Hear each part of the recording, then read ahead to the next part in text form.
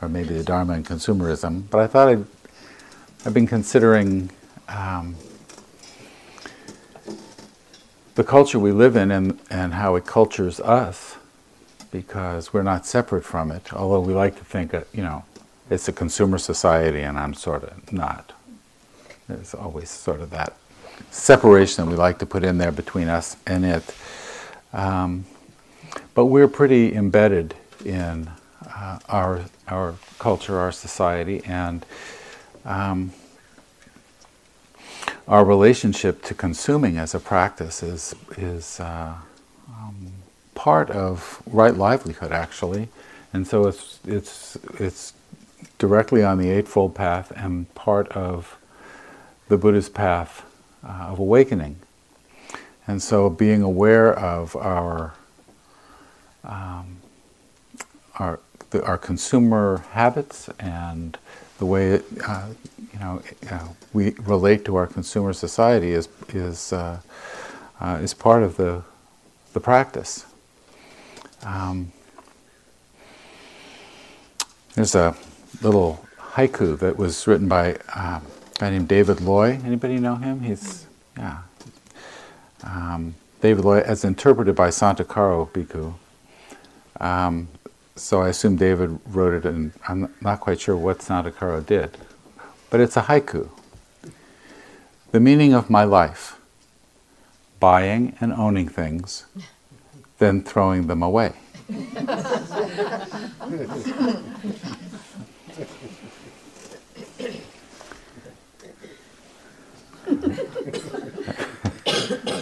Anybody not there? I mean, it's amazing because we're so embedded in this culture, which is this culture distills our naturally occurring greed and longing and distills it into a form of economy, and it creates some very deep habits in us. Anybody here not like bargains? I mean, did bargains exist as bargains, in over history? Really? Getting the most and paying the least. And we are. Anybody just leap onto the internet and order the first one of whatever it is you see? No, we shop. We like to compare, or we do. And it cultures our psychology. We become. Well, anybody here have on their person right now at this point anything that they made from natural sources? The basic necessities of our life are things that we buying and own and then throw away. And it's so deeply interconnected. I came across this, I think. So I copied it some time ago and from a book, and I don't know what the book was because all it says is introduction at the top. But we're embedded in it. It's global, and this is so what exactly does this global consumption look like on the ground? Let's take an example that illustrates the far-reaching impacts of North American consumption. Coffee. Say the average person drinks 2 cups a day. A year's worth of coffee is about 18 pounds of beans per year, which require 12 coffee trees along with 11 pounds of fertilizer and pesticides. In the processing, 40 pounds of coffee pulp are released into rivers, consuming life-supporting oxygen as they decompose. The beans travel to the United States and are roasted using natural gas. After being packed in multi-layer bags, they are shipped by trucks, getting 6 miles to the gallon, to a regional warehouse. Coffee is the second leading export crop in the world after oil. and is the second largest source of foreign income for developing nations. In the cool highlands of Costa Rica, Brazil, and Colombia, thousands of acres of biologically rich tropical forest have been cleared to support the North American boom in espresso shops. I didn't read that to condemn what's going on. It's just, look at how deeply we're embedded in all of these processes. You know, our interconnection is, although this culture enculturates us to think of ourselves as individuals, we all are individuals, right? Unique, and we're individuals. If I said how many individuals are there, all the hands would go up.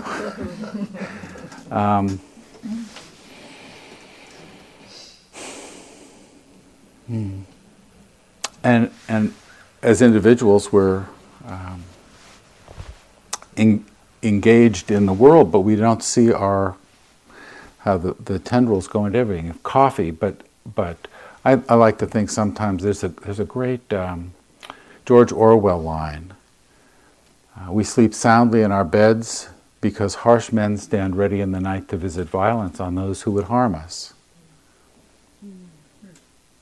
We don't engage in violence, but we sort of outsource it, you know, to create an environment. So we're so embedded in this culture, we almost don't see it. It's like fish in water. We just take for granted. I was thinking about, we were talking about buying a new car. Henry Ford used to say, you can have whatever color you want as long as it's black. You know, now everything is customized. And customized to an extent, and personalized to an extent that, I mean, we almost don't notice it now, but I think of it as ego casting. You know, we just listen to the music we want to listen to. We go to the websites we want to see. We don't. Anybody here hang out at redstate.com a lot? Probably not. You know, we are embedded. We don't, and we don't notice the fact that we are constructing a world that suits us.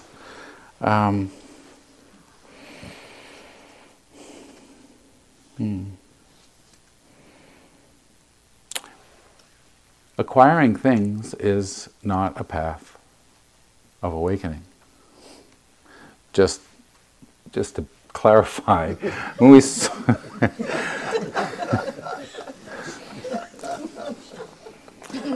and yet we spend our time doing that. We don't. I mean, as an economy, we consume more than we produce.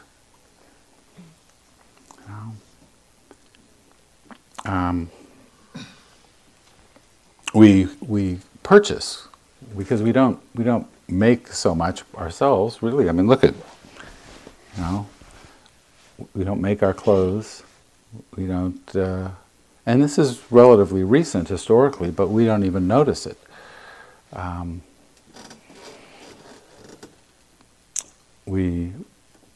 What we make is money.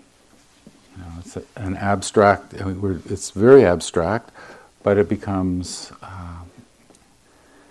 a large part of the way we relate to the world and our experience. And we purchase a good time. You know, food, tasty, fun, interesting. I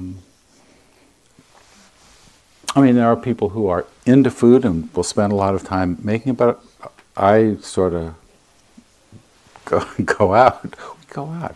You know, I watch my kids and they entertain at coffee shops or, you know. We consume our information, you know, and our knowledge. We consume our experience, travel. Travel's, you know, it's not adventure. Adventure sort of implies the possibility of failure. You know, then there's something on the line. But we can have, you know, a Mexican adventure. I guess maybe you could. a Hawaiian adventure. We market things to distill that longing in us that is naturally there, but we distill it and condense it. That wanting. There is this, the heart of dukkha is a sense of lack. We're missing something, not complete, not enough. And in this culture, the idea is generally you can fill that sense of lack with buying stuff.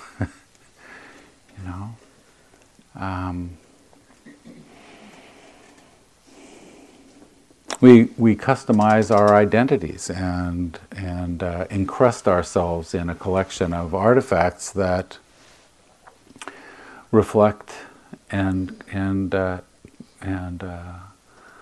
create who we are. Do we drive? Anybody here driving a Hummer? We have a different identity.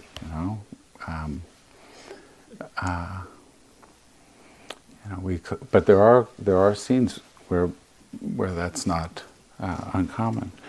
We clothe ourselves in our identities and display them.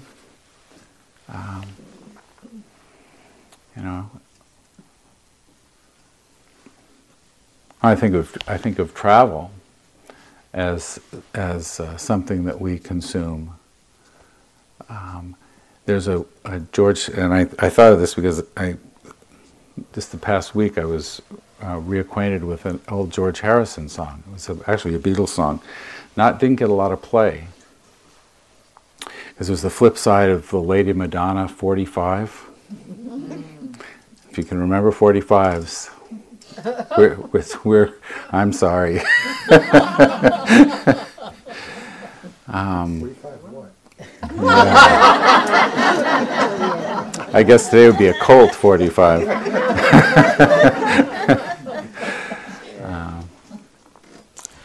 It was called The Inner Light, and the language is, without going out of your door, you can know all things of earth. Without looking out of your window, you can know the ways of heaven. The farther one travels, the less one knows. Not particularly a contentment is not a virtue. Anybody? It's almost not even publicly acknowledged as a goal of life. I understand, although I don't follow Thai politics real closely, but I understand that in the past decade or so there's been a real push towards consciously changing the notion about contentment. And contentment shouldn't be a goal of social life because it doesn't spur the economy.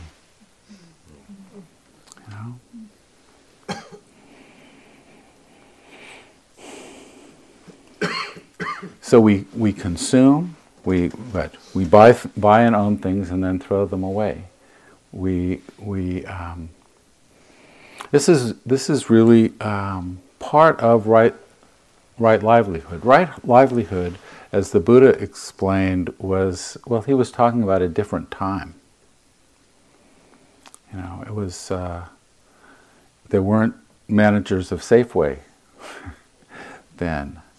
And people were much more directly related to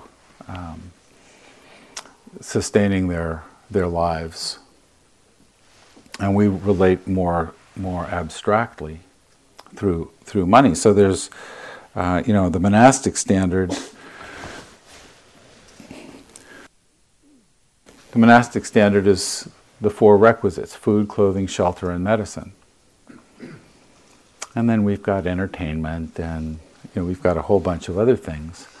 But we create our lives in such a diverse manner. We actually finance a lifestyle, is what our livelihood is like.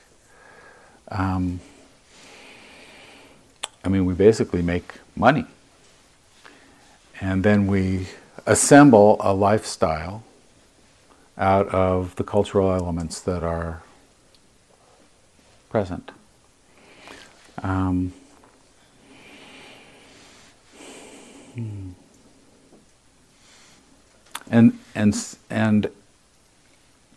because we're so embedded in so much, it's very difficult to say. I mean, the Buddha said right livelihood. He hardly talked about it at all. I don't think I've heard a Dharma talk on right livelihood. Five things you shouldn't do, and one of them is trading in weapons, trading in poisons, trading in living beings. I mean, if you manage a safe way, trading in meat. If you manage a safe way, you fall under all categories pretty much.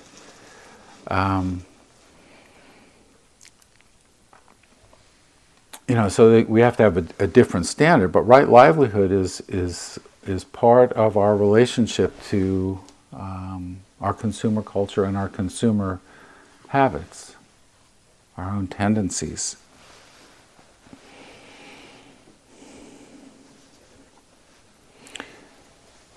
And how do we make the decisions? And interestingly, it's not that there's something wrong with consuming. It's not, and the Buddha never. In fact, he was clear that enjoying one's wealth is not a hindrance on the spiritual path. But one of the things that we do is we're looking for what the Buddha calls gratification. That hit of satisfaction. And we occasionally get it. He said, he said if we weren't getting that hit, we'd give up. We'd go do something else. If you want to get pigeons in a lab or rats in a lab to do something, you reward them randomly and not fully. Not right? Anybody? Not what you do. So you maybe a 25% payoff randomly administered. Well, that's what happens to gamblers, And in a sense, we're all sort of gamblers in this business of chasing satisfaction, chasing pleasant experience. Bhikkhu Bodhi likes to say, we spend our lives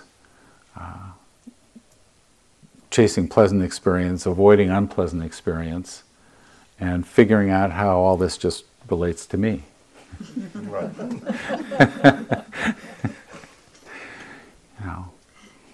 And so it's not like there's never a payoff. There is a payoff, and we can spend a lot of time for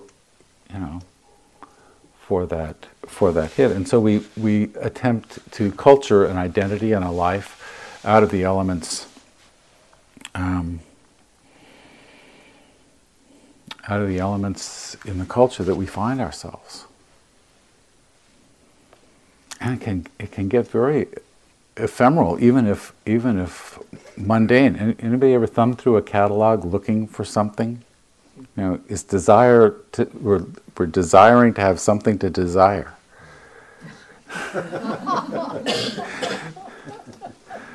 We're just looking for a target for it.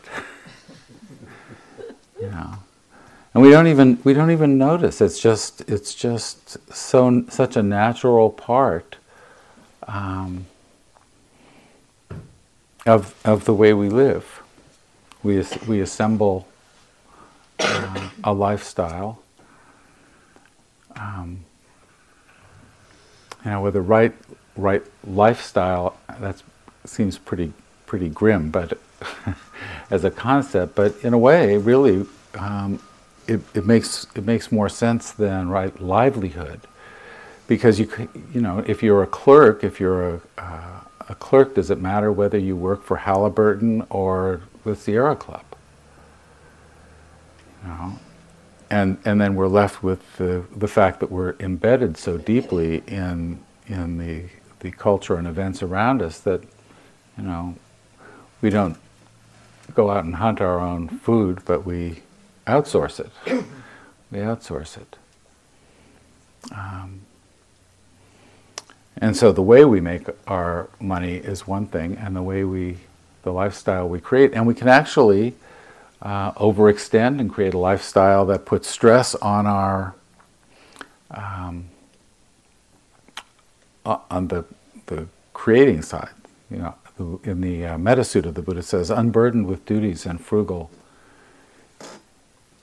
in our ways. And the idea is, I mean, we can not be unburdened. Jimmy Fallon is a nighttime talk show guy.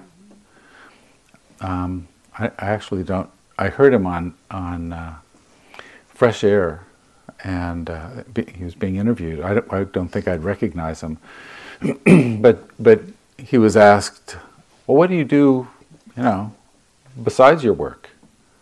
And he said, "Nothing."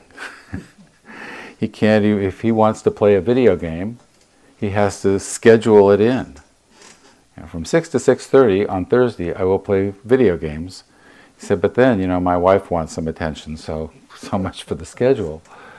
But you can be so, and you know, and the payoff is that for his vacation, he probably gets to go to a pretty exotic cabana somewhere in the South Pacific where nobody can reach him, you know, for a week.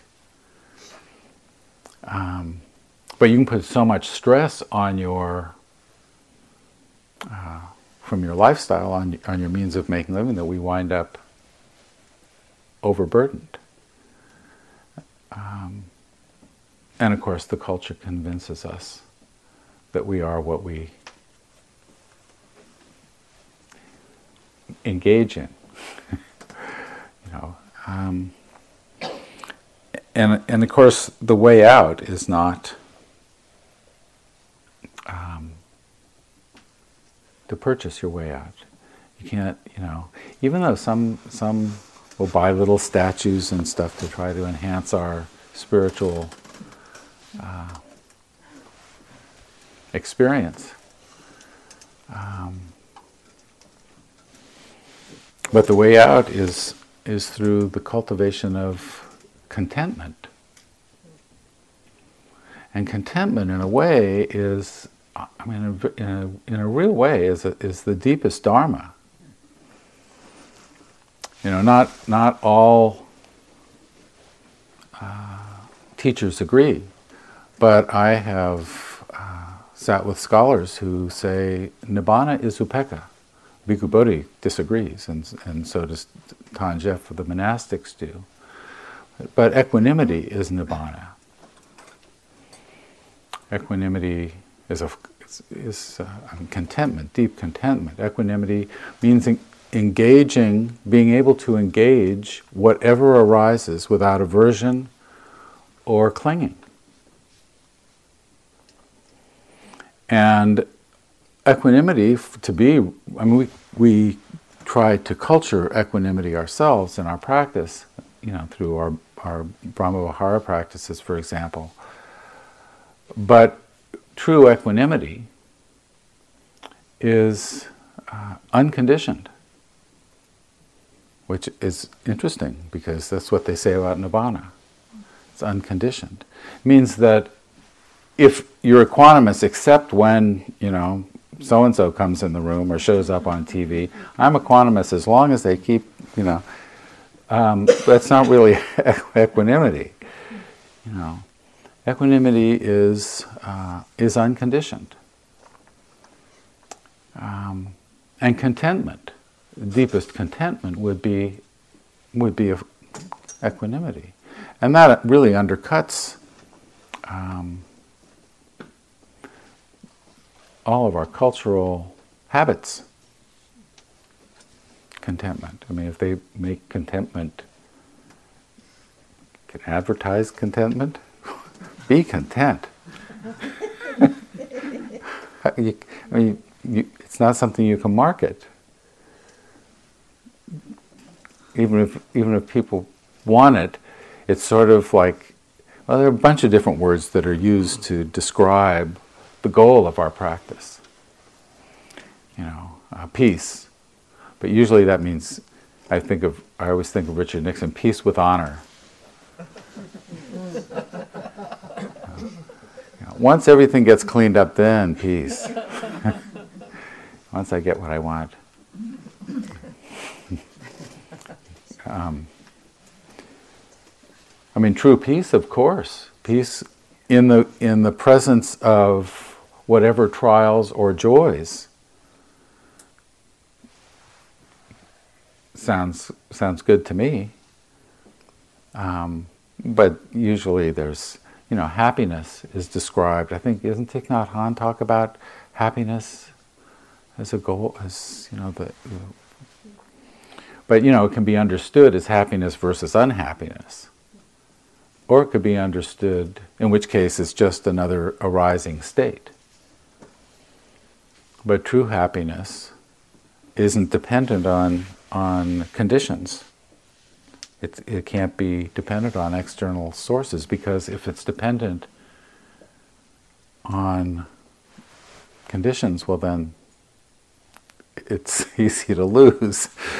It's not. And freedom is another one of these words that's used to describe sound. And again, it sounds good. I mean, freedom from slavery to the craving that arises and the aversion that arises. That they don't, or they don't, or we don't take the ball and run with it when they show up. Freedom from our wanting and our fear.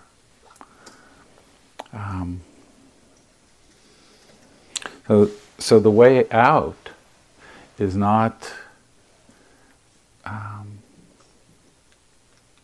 You can't buy your way out.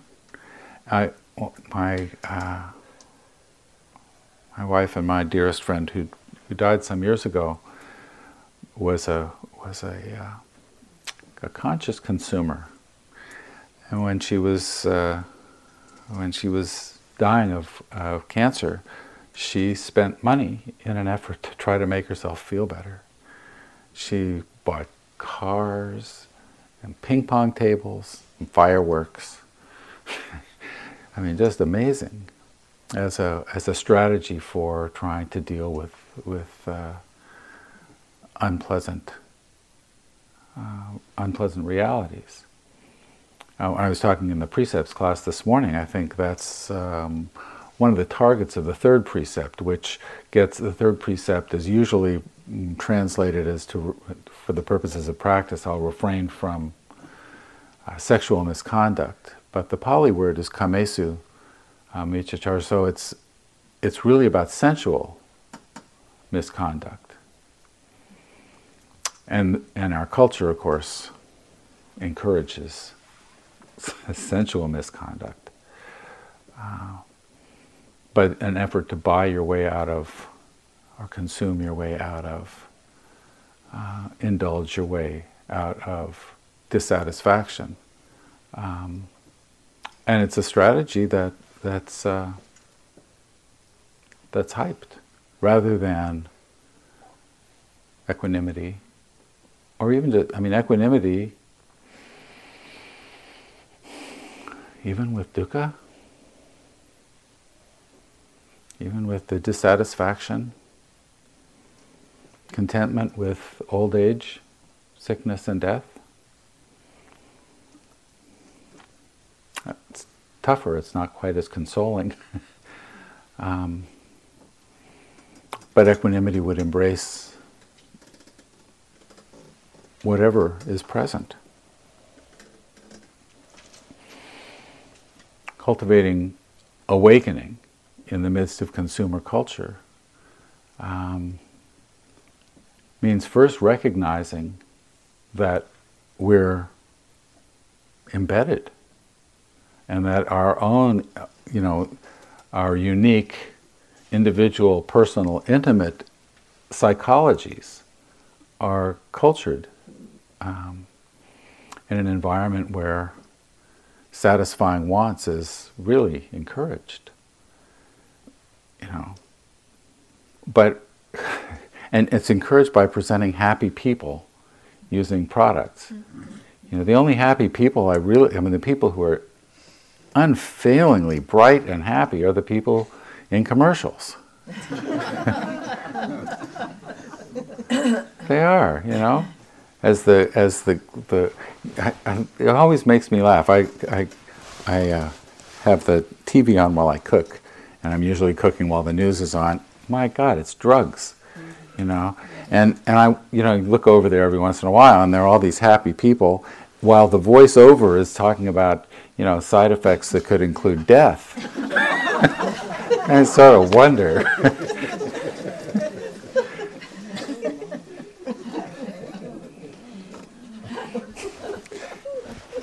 But the people on the screen are happy, you know.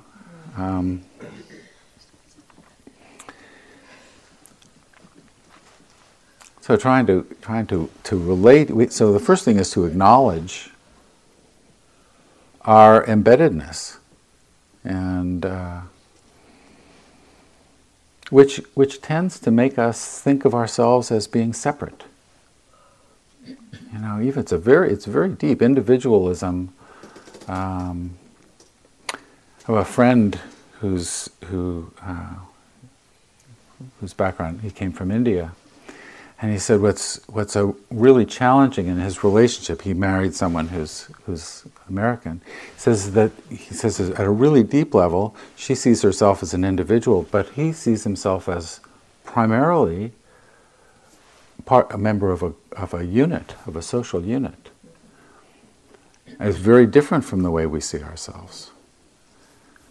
So even at a very deep level, the nature of our culture, and you're not complete if you aren't wearing whatever or dressed like Lady Gaga.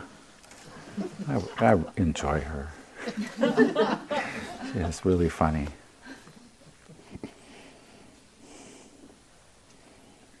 So the Dharma practices, they're conventional Dharma practices that help. Dana, which is usually translated as generosity, but actually means giving, undercuts our consumer. And it's not that it undercuts it. Dana is the Pali word for giving, and the word for generosity is different. It's chaga. And so we practice giving in order to cultivate generosity, because the openness and generous heart really is what we're working for. But sometimes, you have to. It's hard to work on our internal stuff. Anybody noticed? So one of the ways is to set up a behavioral practice, and so Dana can be that, and it certainly undercuts consumerism and sila as well, the ethical practices. Because they restrain, the intention is to, because of the resolve one makes in regard to the precepts, or just to abandon the impulses which lead to, or which are come from delusion, the delusion that we can make ourselves happy by getting what we want.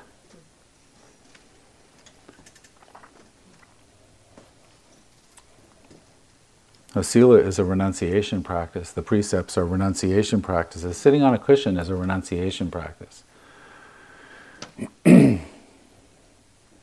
Because we the word renounce makes me sort of feel there's a Christian thing in there. Renouncing the devil, for me anyway. There's this pushing away, and it's not so much pushing away.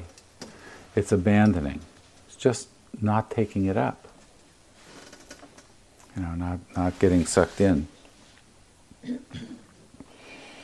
And these are insight practices in a very important sense, because when you resolve, for example, not to speak, not to take what's not freely given, if you actually resolve to do that, or make make any particular resolution. I resolve not to speak disparagingly of others. It's a form of right speech. If you actually resolve to do that, what do you do when all your friends are gleefully talking about Paul Revere?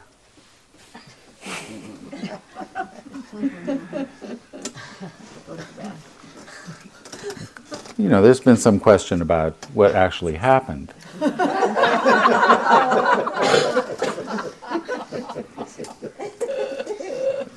See, I can't control myself. But I do it through sort of obliquely. Yeah. Don't disparage.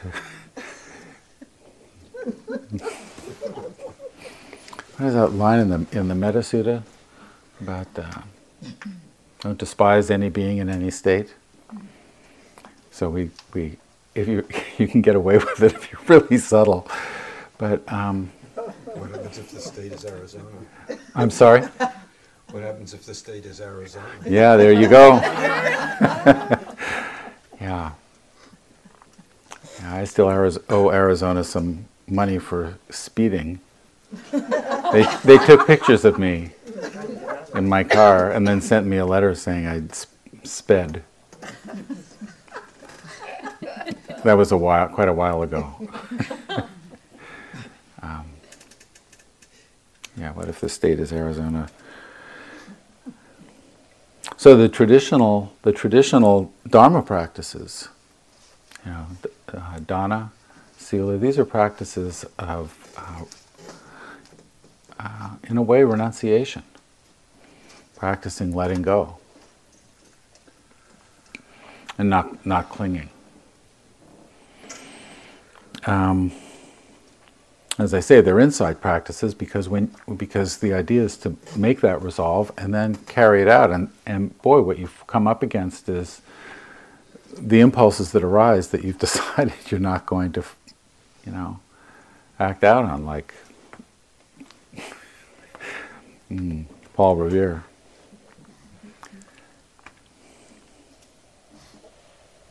Sometimes renunciation, Joseph Goldstein, I think it's Joseph Goldstein, says he prefers the term non-addiction. Freeing ourselves from addiction, non-addiction. Because the consumer habit is really almost, it's try not to.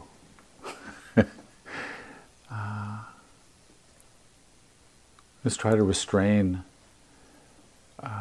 by selecting a particular food or a particular goodie or an entertainment program or a habit. Just say, okay, here's one. It doesn't have to have any moral thing behind it. Just to say, I'm not going to do this for a day or a week or whatever, and see what happens. And what happens is the impulse arises. My gosh. And the insight becomes possible because, like when you're sitting, it shows up. What shows up are your thoughts, and what shows up will be the impulses to consume. It really is a huge part of our in comparing and shopping and. Try to walk around without a credit card or cash. We are just totally embedded in this, and you can see that if you were to resolve, and I make a distinction between. I was talking about this in the precepts class this morning too. The difference between wishing and resolving. And sometimes it's not so clear. But I wish I could lose weight. I wish I could quit smoking. I wish I could practice every day. Well, you can practice you could resolve to sit every day. My wife had a practice before she became ill. She had a practice. She sat twice a day, 45 minutes every day, our daughter's wedding day. It was a family legend. It didn't matter. She would, because that was the resolve. You can wish to lose weight. I wish I didn't want this cake. We've all been there. I wish I could control my spending, so I'm controlling it by, I'm not doing one click anymore on Amazon.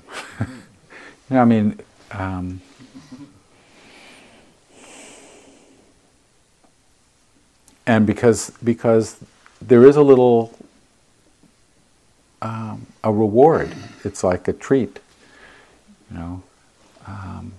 because we get that little reward, that gratification. We keep coming back. The Buddha said there's a danger with the gratification. That is that at a certain point it won't pay off. Or the pleasant situation that you cultivated for quite some time can evaporate in the breath of a tornado. Oh my gosh. Unanticipated. And that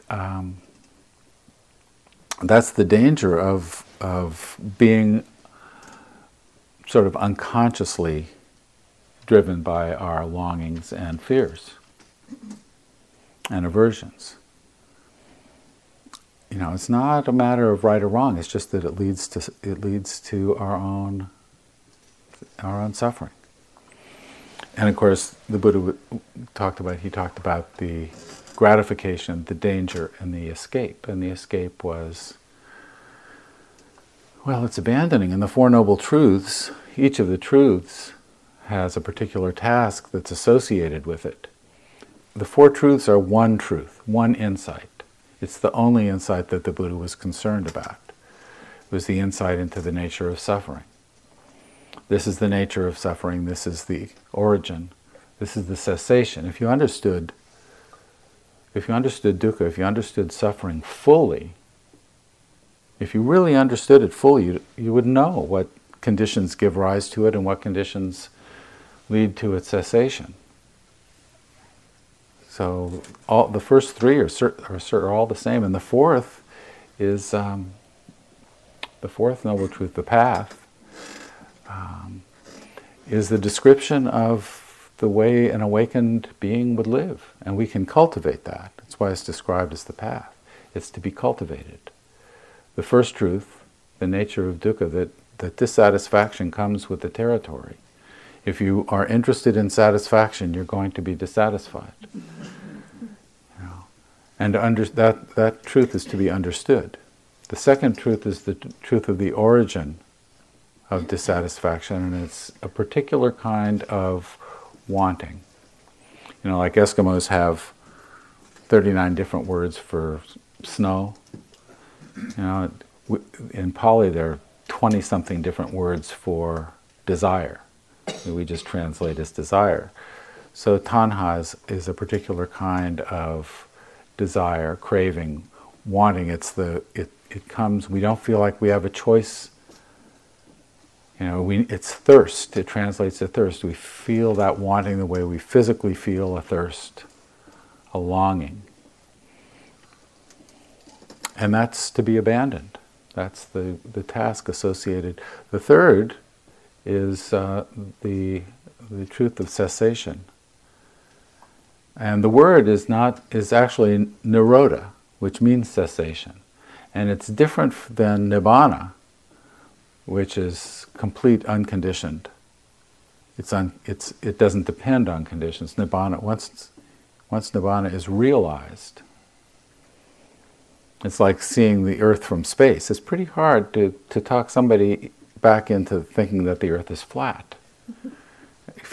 Once you see,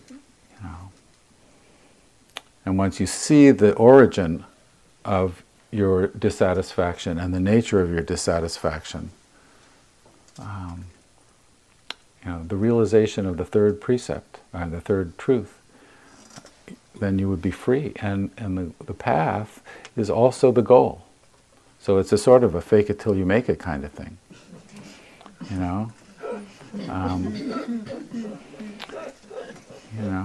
I think the element that what I was saying this morning earlier, it's like, you can have a basketball. Basketball is a sphere, it's brown, it weighs,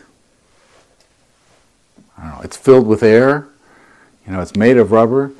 That's the eightfold path of the basketball. You don't just say, I'll take the brown part and leave out the, you get it all comes at once. And the eightfold path all comes at once. It's all one path, and it just has different elements, and it's the understanding element and intention, ethical speech, action, and livelihood, and then the effort to practice stable mindfulness, all one element. So the abandonment of our craving for, and the delusion, the delusion that we'll make ourselves happy, that my poor friend Anne, the Ford Explorer that she bought didn't make her feel better for very long.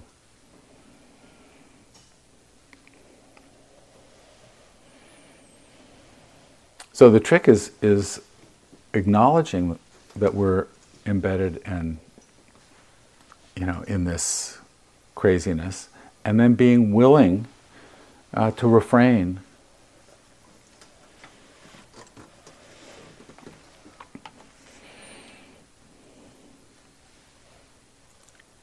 being willing to do it, not just wishing you could. So resolving to practice, with the elements of our culture, which means, on NPR they were talking about kids spend more time connected to media than if they measure in hours, than they're awake, because of multitasking. They're on the phone, they're on the computer, they got the, we're just so embedded we don't notice.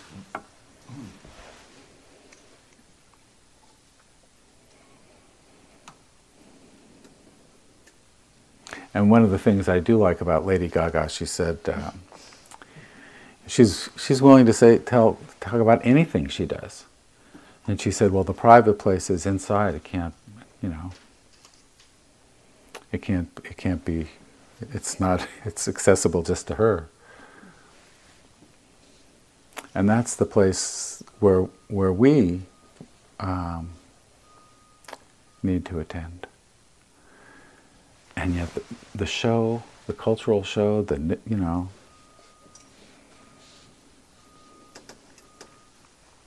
news comes not only with, and we consume our attitudes, we adopt the attitudes in the culture around us. It comes not only with a description of what happened, but how we should feel about it.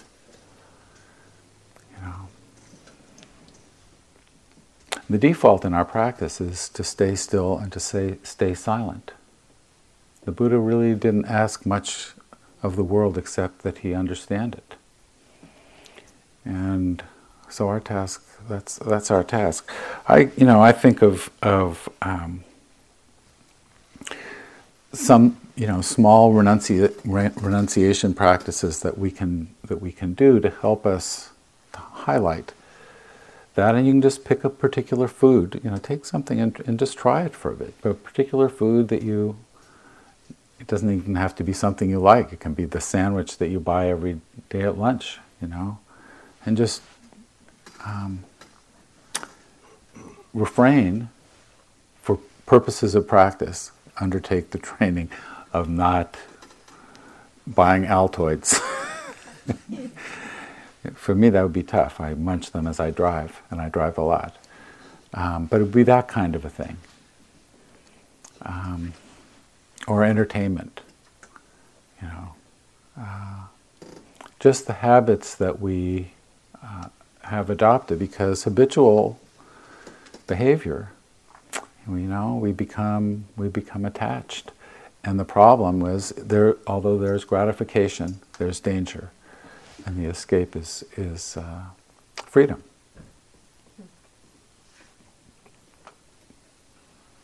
Please. I never really thought there was much to Lent.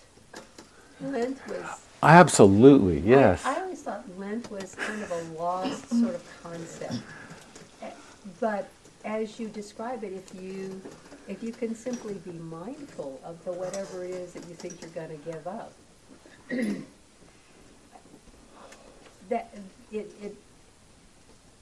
I can kind of get a better sense of it, although it also seems a little easier to just say, okay, that's it for chocolate, no chocolate today. Mm-hmm. And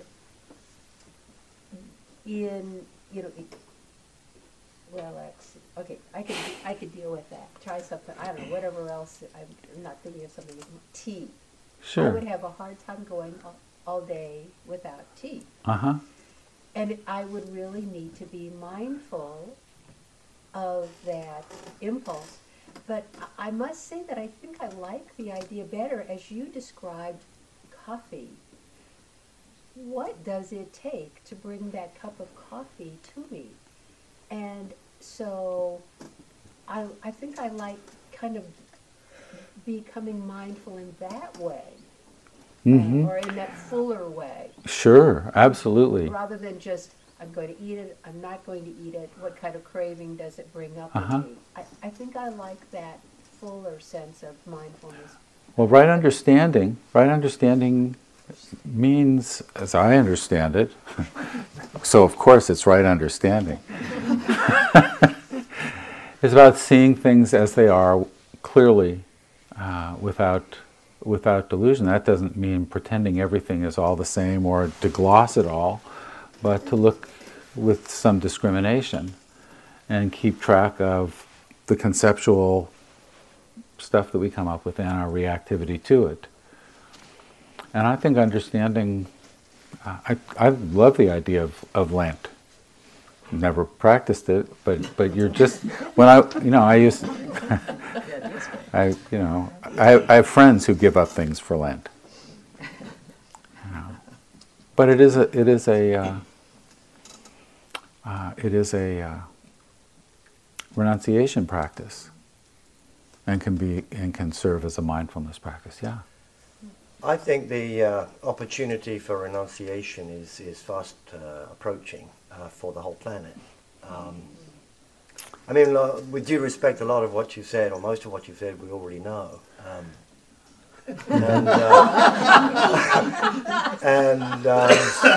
Sure. I mean, we've got a vast population, and a vastly increasing population on a finite planet. So, Mm-hmm. and Western culture has been exported to the East, and they're the people with the money and the growing appetite for that culture. Yeah, so it's not just exported; it's also I mean, 2.5 billion Chinese and Indians who want to buy the Mm-hmm. stuff that we have is clearly not going to last very long. Mm-hmm. And so, the crisis is coming, and the opportunity to renounce will arise, and then we'll, as a planet, fully understand what dukkha is. Mm. Well, the question then is, how should we live now? It's too late. No, how should we? No, I'm not talking about saving the planet. I'm talking about how should we conduct ourselves. See, people don't like to hear it's too late, but I mean, it really is. Well, but too late for what? Too late in terms, it's always the present. Right. And the question is, what will we do in this moment? How will we live in this moment? With whatever vision of the future we have, how should we conduct ourselves? How should we be in relation to the rest of us in this room and the people we're going to spend the rest of the day with? And renunciation doesn't, it's, or freedom. are things that we experience. We can experience, and we can chase after what we want, which is what everybody on the planet's doing. What we've always done. It's that our culture has just distilled that and made it really. The Buddha didn't have hedge fund managers. He wasn't addressing hedge fund managers. Or even simple technology. I remember Ken Wilber, somebody asked him, you're so smart, what do you know that the Buddha didn't know? And he said, how to drive a Jeep.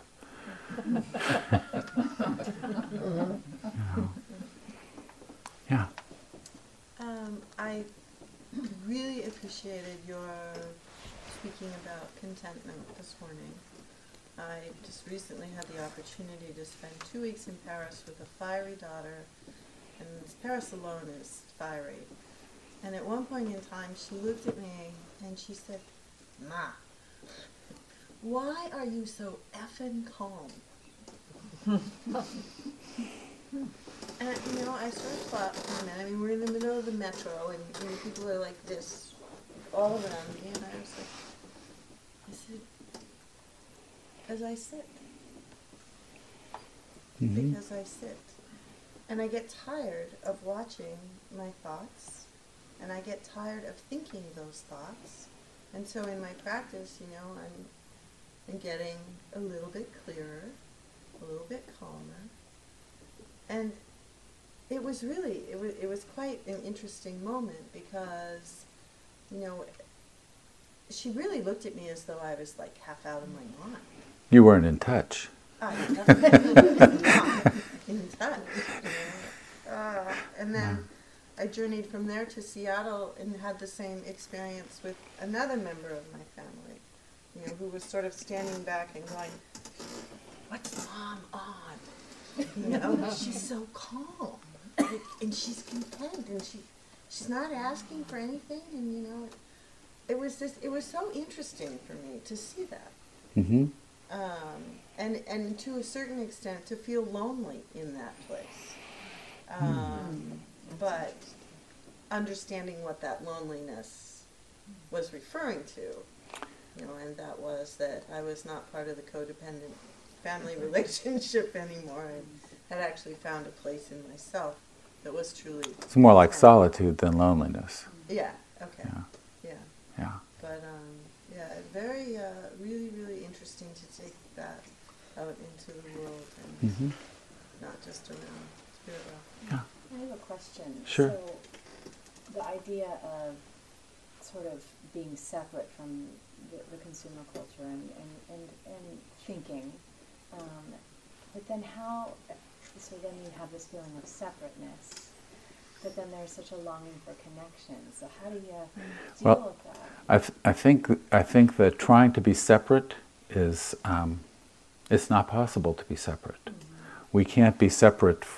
It's not just the culture we're embedded in. We're embedded. Well, it's the fact that all things are conditioned by all things. We depend on the biosphere, which depends on the planet's relationship to the sun, and the sun to the galaxy, and the galaxy to the Big Bang. We're dependent on the Big Bang. So it's not a matter of being separate. That would just be a conceptual trick that we might perform. Because we're not. The issue is to notice the ways in which we relate. Because what happens is we relate in an unskillful way and we suffer. And we suffer because we aren't noticing that. The desire for connection, there's that longing again. And the first noble truth is, if you're looking for satisfaction is an issue, you're going to be dissatisfied. It comes with the territory. Not that there won't be a payoff now and then. There will be a connection now and then. And that's the addiction pattern. So again, the idea is to pay attention to that. What is that longing like? How does it feel in the body? What are the stories that are going along with it that feed it? If only loneliness were gone, then I wouldn't lack. There's that lacking feeling, and the lacking feeling is the feeling of dukkha. In this culture, we come to think of it, something that we can purchase, whatever it needs to fill that hole. Is that helpful? Mm-hmm. Yeah. I think it's natural to want to feel separate from such a rotten society. It's such a rotten society. I don't want to be a part of it. Yeah, but you're reacting to it, so you're totally engaged. But you are, and so you seek to understand it, Mm-hmm. and by understanding it, you can fend off the negative influences. Even more deeply, if you understand it, you will have compassion for all beings who are involved in it. Even the capitalists. Even ourselves. Right. Even ourselves. Compassion for ourselves who are suffering in this setting. Yeah. So I had an interesting challenge this weekend. I was back in New Hampshire. I have a niece who participated in the state Special Olympics. Mm-hmm. And I love the idea of Special Olympics. I've donated to them for a long time. It's the first time I've actually gotten to see it.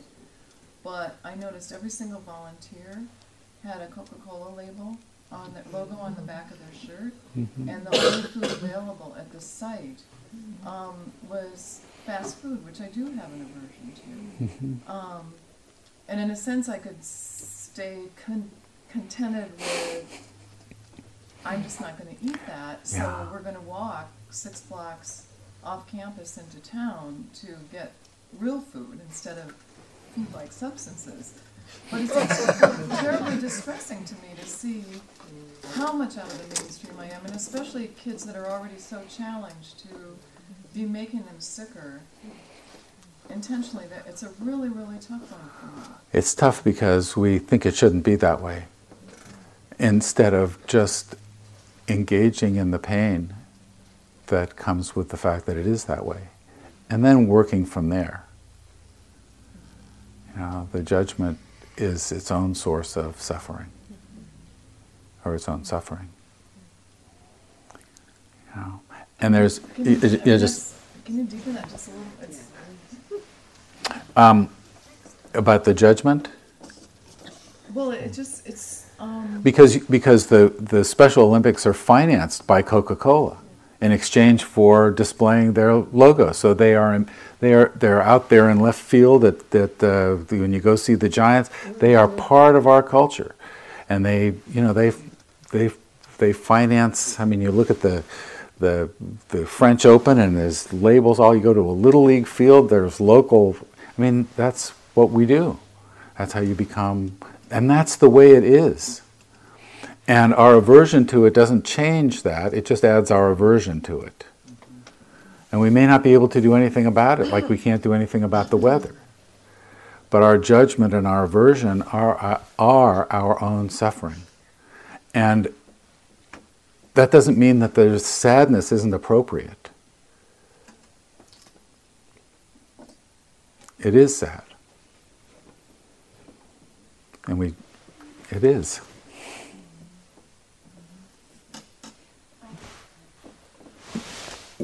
Way in the back, and yeah. Before you started talking about how Coke is financing, I mean, for me, what I look at is I really try to look at it as the struggle between good, Coke. There's a lot of stuff that people may find aversion to, and they give a lot of money to some wonderful causes that allow for some wonderful things to happen. Mm-hmm. And so when I'm in that situation, that's what I try to bring up. I try to bring up what they are doing that I'm not averse to, and balance out the two things. Well, it's recognizing it's the best of times, it's the worst of times. And that there are, that they have that capacity where a lot of other people, better food producers, whatever, would not have that capacity to sponsor the Special Olympics or to Yeah, the hedge fund guys aren't out there. That's how I do it. Yeah. And I try to look at both sides. Well, it's the cup half empty, cup half full, and I like to think that the cup is just too big. That's another question. How do you sort of, you have this sadness, but then there's also a sense of, well, I'm smarter, or a smugness. Yeah.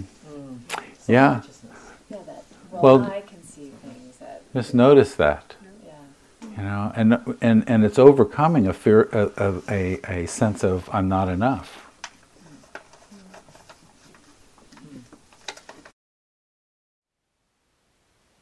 Thank you for listening. To learn how you can support the teachers and Dharma Seed, please visit dharmaseed.org/donate.